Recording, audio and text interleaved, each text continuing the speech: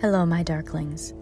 My name is Clarity K, and this is Seeing with Clarity, a podcast made exclusively to talk about paranormal encounters. Sometimes the things we see in the dark can be hard to talk about, but here we listen without judgment to help each other see with some clarity. Hello, everyone. I hope you are doing wonderful today.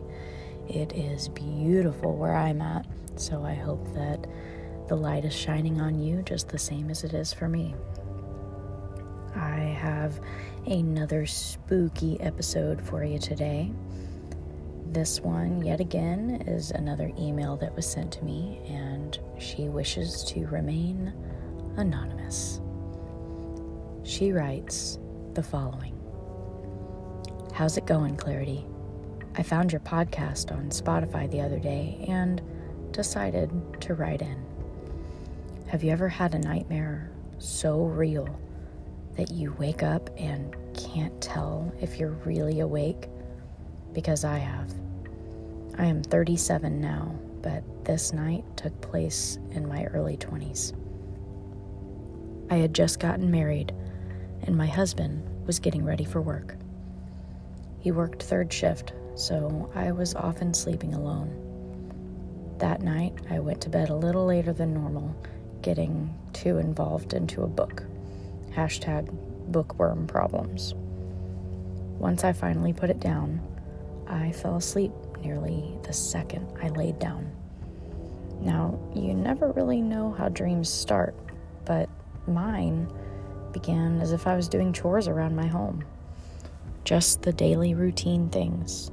Dishes, vacuum, laundry. As I walked into my bedroom, in the dream, mind you, I walked past my bed when something grabbed my ankle.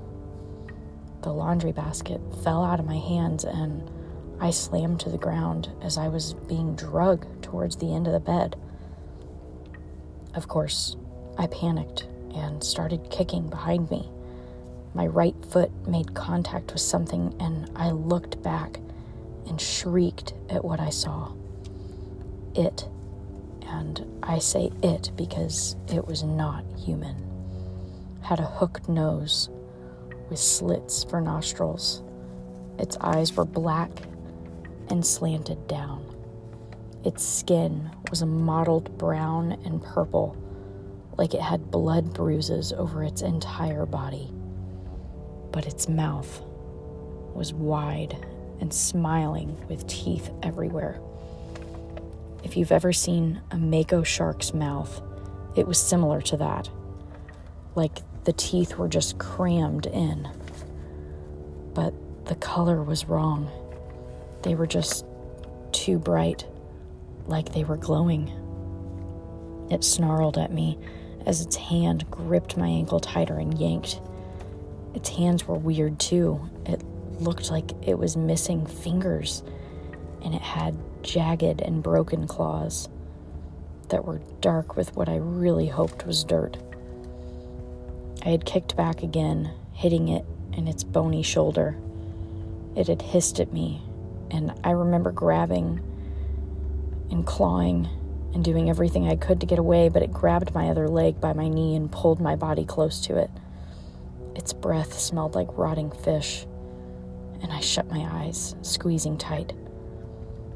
But when I opened them again, I was in my bed. I jolted upright, sweat had drenched my sheets, and I was breathing hard. I glanced over, and my husband wasn't home yet. It took me a few minutes to calm down. I seriously thought that it was just the worst dream I had ever had. Problem is, when I got up the next morning and I started getting dressed, I noticed I had 2 bruises.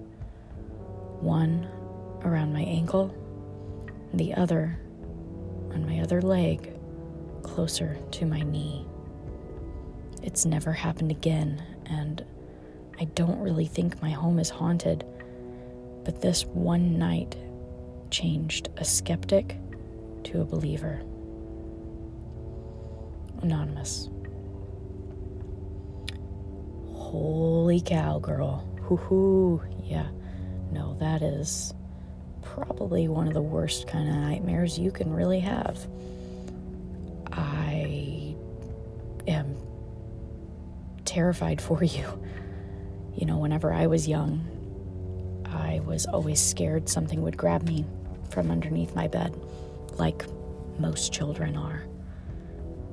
But I think if I would have had a dream like that, I would have shoved bricks under there to make sure I knew nothing was under there. That is awful. I can't get the image out of my head of that thing. You know, to me, the smell of rotting fish coming out of its mouth and just how inhuman and awful it sounds. I hate to say this, but it sounds demonic to me. Now, the good thing is, for whatever reason, it only happened once. So, you know, I don't know if maybe our subconscious can do some funny things and make up some weird dreams to try to make sense of our surroundings, but I personally can't explain your bruises unless you had somehow gotten them before and it stuck in your mind. But with the bruises, how you describe them, you would think you would remember. So, you know, it's hard to say. It really is. But I am really glad that it seems to have left you alone and nothing worse happened. At least I really hope nothing worse happened. If any of you have any comments that you'd like to make towards any of these stories, or if you have a story of your own that you would like me to talk about, please submit it at seeingwithclarity@aol.com. That's clarity with a K. Thank you all for joining with today's episode. Remember, another one will air on Friday. Yet again, the things that we see in the dark can be scary, but we can all help each other to see with some clarity. I hope you all have a wonderful night.